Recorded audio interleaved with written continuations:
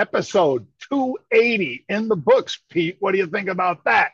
I think we're kicking butt and taking names. And I'll tell you what, one of these days we're going to get through all these various holidays and everything else, and we're going to be able to announce exactly what's going on behind the scenes. It's been going on for a while now. Yeah, it has. But we appreciate all of you joining us. Certainly, it's great to be here talking about the markets, which are moving a little more actively, Pete. Yeah. So let's start off with one of the reasons. We're going to hit the macro minute, everybody. Macro minute is home prices set a new record. Now, that's good if you own a home. It's probably not good if you're trying to sell that home because a lot fewer people qualify for it. And, you know, it's an issue that's going to be with us for a while, I think, Pete. Yeah, I think so too, John. I totally agree with you. And we've been talking about volatility. I just wanted to hit it again today because we did get up and over 18 yesterday. We pulled right back. Today, back up and over that 18 level again. Do we get a little bit stickier? Do we start moving up towards 20? I think you and I decided yesterday, and maybe even previous to that, that the answer is probably yes, especially given the backdrop of what we're seeing with rates. And you bring up home prices. How about some of those 30-year rates, John? I mean, they're starting to get back up there at a pretty high, lofty level as well. And that's going to be interesting for sure. Absolutely. And folks, how about this? Get ready for it. Fantastic futures. Fantastic futures are not fantastic if you've been long the TLT. Now, what is the TLT? It's the 20-year bond that trades as an exchange traded fund or ETF. It has lost almost 50% of its value from its 2020 high, Pete. That was the all-time high in 2020. Well, it has been going straight down since. Yeah, well, something that's not going straight down. Matter of fact, it's kind of going straight up. How about the 2-year? How about the 10-year? It's why you and I hammer through to people, John, a lot of the things that we do. We bring up things like volatility. We bring up the price of crude. We bring up the price of gold, some of the rest of the commodity structure. But how about when you look at that 2-year and you're starting to say, wait just a second here. This is the highest level since March of 2006. It's also the highest level since December 2006 for the 10-year. So when you're looking at the 10-year at a 4.54 and you're looking over at the 2-year and you're at 5.15 or more because it's been going up so quickly, that's something that I think is very concerning for the markets. And that's why we are seeing some of the heavy selling, John, in the NASDAQ specifically, but even in the Dow. But you look over at the NASDAQ, NASDAQ has been getting, just absolutely hammered. Why is that? Because we're seeing these rates go higher. People want to take a little bit of risk off, and that's exactly what's happening. Yeah. And I'm happy I bought some puts yesterday, Pete. We talked about on the QQQ, I bought the 355 puts and sold the 343 puts. So it's a 12-point spread, the differential between where I own it and where I sold it. Mm-hmm. And I think we're heading back down towards 325. I hope I'm wrong, but just in case, I'll make a little money on the way down there. And remember, folks, you can make more money faster to the downside nearly every time than you can to the upside. So if you're somebody that's been sitting back thinking, maybe I'll hold off on subscribing to this or that over at Market Rebellion, you do so at your own peril. There are plenty of puts being bought across the board. We've talked about the IWM. We've talked about the QQQ and the SPY. There are lots of broad market ways you can play the downside with limited risk, defined risk, and yet massive 4-to-1 sorts of returns. So just think about that and check out marketrebellion.com/get started. All right, John, Pete, let's talk about go ahead. Mm-hmm. John, I'm just going to say to that point, it's really interesting because you come in on a day like today, we weren't down as much as we are now. We were down, but we were down 100 plus, and now all of a sudden it's 300. But isn't it interesting to see on the unusual option activity that in the first 14, 15 hits that we had, only 2 were bullish. The rest were bearish. And a lot of those in ETFs, like you brought up the Qs, but it's also the spiders, IWM, others as well. So there is it's not like that smart money only plays to the upside. They play to the upside, they play it to the downside, they play it in the middle, all of it. So I think that's very important for people to understand as well. Couldn't agree more. All right, let's talk about IMVT, because this is one of those outliers, Pete, that is up huge today. IMVT was up, Pete, as much as 88% earlier today. Just absolutely on fire. And what is this? Well, they've got a dose-dependent, subcutaneously administered drug that's doing extremely well in trials. And for that reason, to the upside. You know what Pete always says, so I'll let him say it. I won't steal his thunder, but it's certainly bullish that they've got this, but this isn't the same as delivering this thing after a successful phase 3, is it, Pete? No, and that's the important thing that everybody should remember. And it's not that you stay away from a stock like this or a biotech like this specifically, but it's something that you better have in the back of your mind, because you've got this big pop. It's a 52-week high. In the first 90 minutes, it traded 18 times normal volumes for an entire day. Trades about 1 million shares a day. It already was well over 18 million in the first 90 minutes. Gives you a little bit of perspective. So with all that being said, do they have a pipeline? Yeah, they got a pretty nice pipeline. Very little in terms of at the final stages, but when you've got great results from some of the early stage stuff, like we're seeing now, phase 1, phase 2 type of thing, that's meaningful. It's great. It's fantastic, but it doesn't mean you're over the finish line yet. And I think that's something that always should be thought of when people are looking at something like this. Should this be a company that somebody else all of a sudden starts tapping around and looking at it? Maybe a Merck or whomever else out there, John, who's got cash, wants to take a look at this company and try to see, is this thing really the real deal? Well, everything that they've shown so far is great. And we're really happy about that. We all should be happy about that, because this is all about our health. This subcutaneous treatment that they're talking about here is something really, really cool. And hopefully it continues on all the way to phase 3, but we're not there yet. So just keep that in mind and understand that. If you want to play in this pool, my guess would be that if they've got them, you're going to want to have some puts to protect yourself on the downside, just in case things don't go well in the next couple of phases. Well, that leads us right into another one, Pete. TLRX. This one, very positive news as well. It was up 17 to 1750 or so today, Pete. Right now, it's like $16.20 or so. So obviously, it's come off. That's still a 10% rally. So, for anybody who's got some, congratulations. But they also have a clinical trial that is meeting with some success. But same thing, it is not phase 3. So there's a lot of burn that goes between phase 1, phase 2, and a positive completion of phase 3. A lot of things can go right. Some things can go wrong. So if you're playing, like Pete said, this is deep into the pool, folks. But when it hits, it does like IMVT, and it goes up 85%. When it doesn't, it might go down just as fast.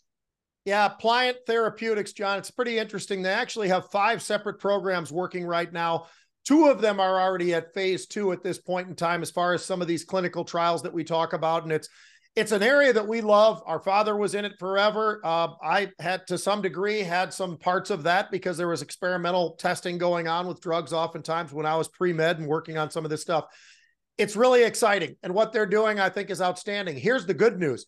They have a great balance sheet. They don't have any worries about anything right now, John. When I look at it, their cash burn is really low. They've got plenty of cash. So that part is not a concern. I guess the only concerns that you'd have is you've got to get some of these through these clinical trials and get those to the finish line, just like everybody else, but you've got to do that. It's a stock that was beaten up. We were just at 52-week lows before this latest news that things are going a little bit better here in this particular phase. So we'll see how this goes, John, but this is a stock that was 14.5, 52-week low, all the way up to 36.30 for the 52-week highs. We're only at 16 and change. So we're on the low end and we're off of that lowest end. So this is something that if it can start to run, there's plenty of room to the upside, and you're a little bit closer to the finish line right now. Not at it finish line, but you're a little bit closer. Yep. And this is a 12-week trial, folks. That they did it, of course, against a placebo, which means more or less a sugar pill or whatever, and it was successful. So that's great. Now we got to get to the next phase. We're not throwing cold water on them. We're just saying it might not be a bad time to protect yourself a little bit. All right. How about United Natural Foods, Pete? UNFI. This one, they reported a loss of 25 cents. That's not good, but they were expected to lose almost 50. So about half. That's good. But you know what? The revenue was a little bit light. And the guidance, well, that was well below estimates. And if you don't destroy the upside and have a little bit of a miss on guidance, you're going to go down. If you have a big miss on guidance, they're going to hammer you. And that's what they're doing right now. It's down 23% at the lows of the day. Yeah, stock is getting absolutely hammered, John. It's too bad. It's 52-week lows. They just couldn't execute well enough. And, you know, you're losing money. They lose 25 cents. You say, yeah, but it's better than the 47 cents they were projecting. Well, a year ago, they earned 1.25, not negative, positive. So this is a company that certainly has a lot of pressure on it right now to actually perform, and they're just not doing it. And then when you give that guidance and you don't quite hit the numbers that you're looking for, that's just one more excuse for folks to say, you know what, I'll come back another time. I'm going to start selling. I want to get out. And organic food loss here. This is a problem. And I'll tell you what, United National, it's an interesting company. They had been doing pretty well, but it's changed a little bit. Maybe it's the economy. Maybe it is a lot of different things, but whatever it is right now, this is a name that hit 52-week lows today. That's never a good thing. We'll see if there's any kind of bounce, but with that guidance, John, they're going to have to prove it next quarter now. They're going to have to prove that they can do a little bit better even than whatever their terrible guidance was. And then maybe, just maybe, this stock starts moving to the upside again. Yep. For me right now, Pete, even though it's 52-week lows, it's a no touch. Right. Not a never touch, but just a no touch. I'm going to give it a couple days to stabilize. Yeah. All right. Let's talk about SNX.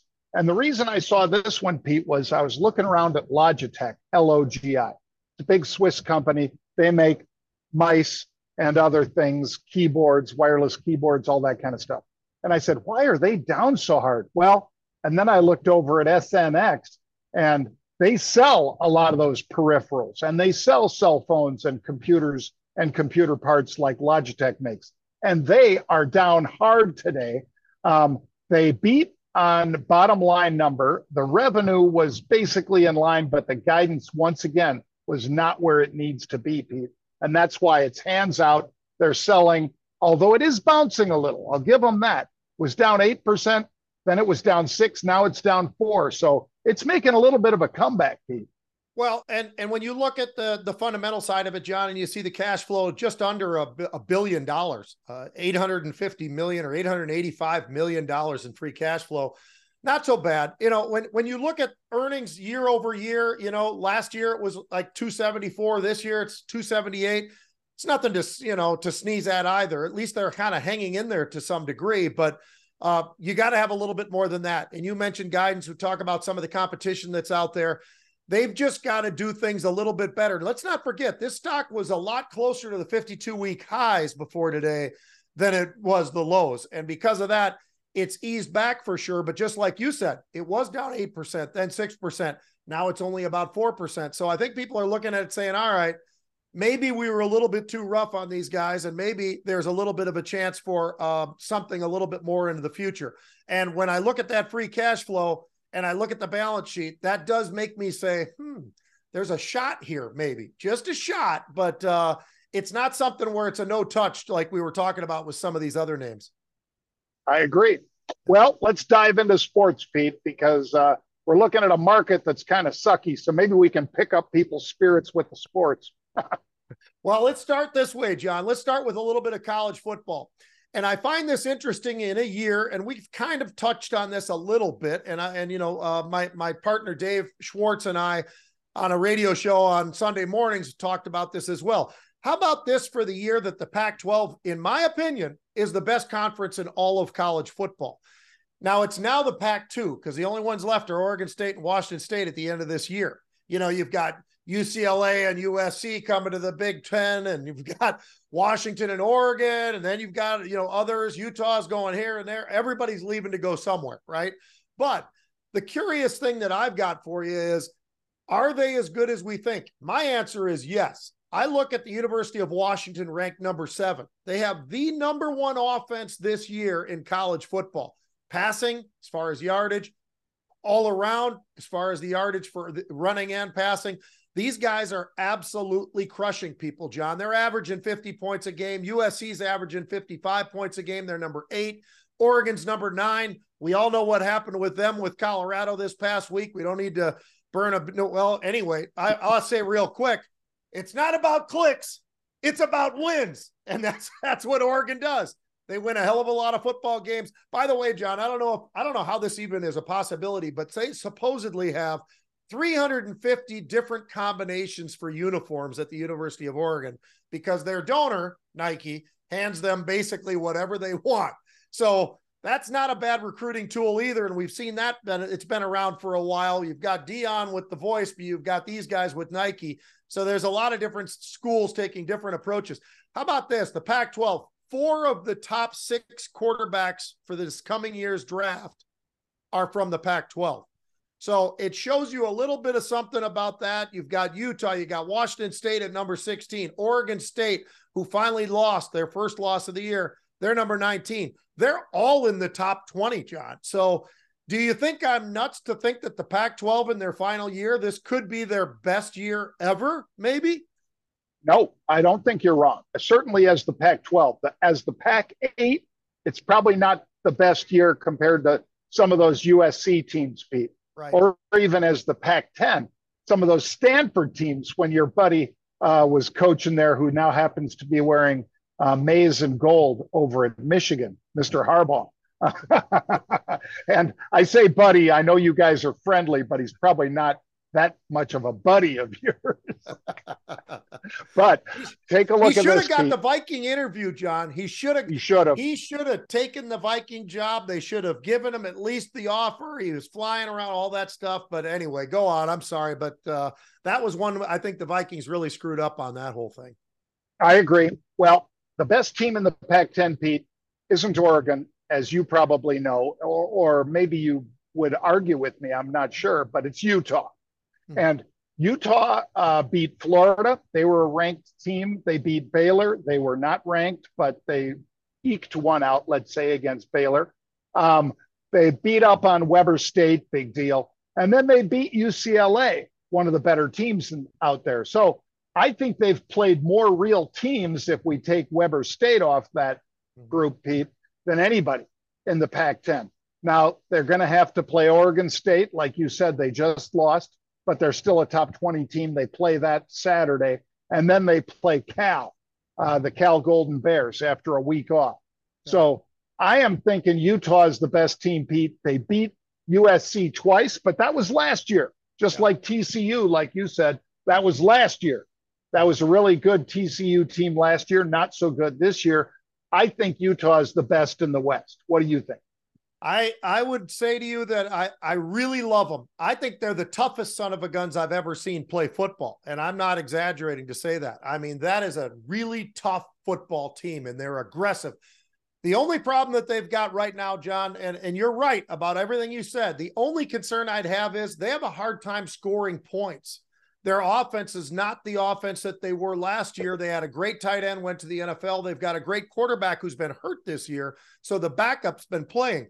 If they're healthy, this team gets an offense back because they just aren't scoring touchdowns. They're not scoring enough touchdowns. They're scoring enough to win, but they're not scoring enough to dominate. And so I think that that would be my one concern, because you play a USC or an Oregon or a Washington State, they're going to put up points on anybody. But, you know, the matter of it ends up, can you outscore them? And I think Utah, with their quarterback who's been hurt, and you know what, then they can score. Right now, they're struggling on that side of it. But They're tough as nails. There's no doubt. How about the NFL, John? How about a quickie All here? right.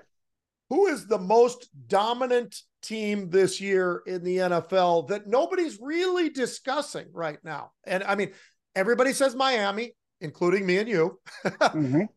Most everybody says the 49ers, including me and you. But who are the teams that, and I got two of in my mind right now, are teams that aren't getting respect, and boy, are they good. And for the right reasons, maybe they're not getting the respect, John, but I'll start with the Buffalo Bills because they lost the opening game, right, to the Jets, and they played a terrible game, a lot of turnovers. I think that I think our quarterback might have thrown 3 or 4 interceptions or something in that game. It was terrible. He had a terrible performance. It wasn't his game at all for whatever reason. Josh Allen, who's a great quarterback, but he'll force the ball because he's got that ego that you want a quarterback to have. You know, you want a guy who's 6'5", 245 pounds. You like when he runs the ball because he ain't your average quarterback and everything. He's a leader. But John, what if I told you that Buffalo, they've got 91 points so far this year and on offense. And they've only played 3 games. And once they've gotten to the turnovers figured out, this is a team that's only given up 35 points in the first 3 games. So their defense is playing at a high level, giving up about a little over 10 or 11 points a game. The offense is definitely playing at a high level, scoring about 30 points a game. And the other one I'd go to is Cleveland Browns. I mean, John, that defense, you and I being defensive guys who love watching real football, not just this video game I love the Dolphins, but that's video game football there. I mean, there's no defense being played. Defenses haven't really played in the NFL over the last few years other than a select few. And I'll tell you this, Cleveland is going to be one of those this year. In these first 3 games, they have dominated, and a little fella by the name of Myles Garrett is probably showing now that he is the best defensive end in the game. And I love the Bosa brothers. I love the Watts. I love all these guys, right? But that son of a gun, John, for a guy who's going out to plays and musicals and all this other great poetry and everything else that he does, he might be the meanest man on the field. And if you didn't see this, I'll just tell you, it's worth watching. This past week, when they were playing their most recent game, he lined up on the right side. They put 2 tight ends on him. He ran over to the left side. They brought the other 2 tight ends back over to him. He ran back over to the right side. Those 2 tight ends went over there. They finally had to call a timeout or got a penalty because they can't trust anybody but at least 2 blockers to be on Myles Garrett. Now, I haven't seen Micah Parsons get that kind of attention, and I'm not even sure I remember LT getting that kind of attention, John. I mean, this kid is unbelievable how he's played his career and this year. Do you like those 2, or do you got somebody else, or what do you think? Well, I like those. I like that player, Myles Garrett, and Mr. Donald. I was watching him last night with Monday Night Football, Pete, and still nobody can block that guy. Nobody blocks that guy. I mean, it's just terrible or wonderful, depending on which team you're rooting for. I'm going to throw a team out to you, though, Pete. I'm going to throw out the Green Bay Packers because this one, nobody saw him coming.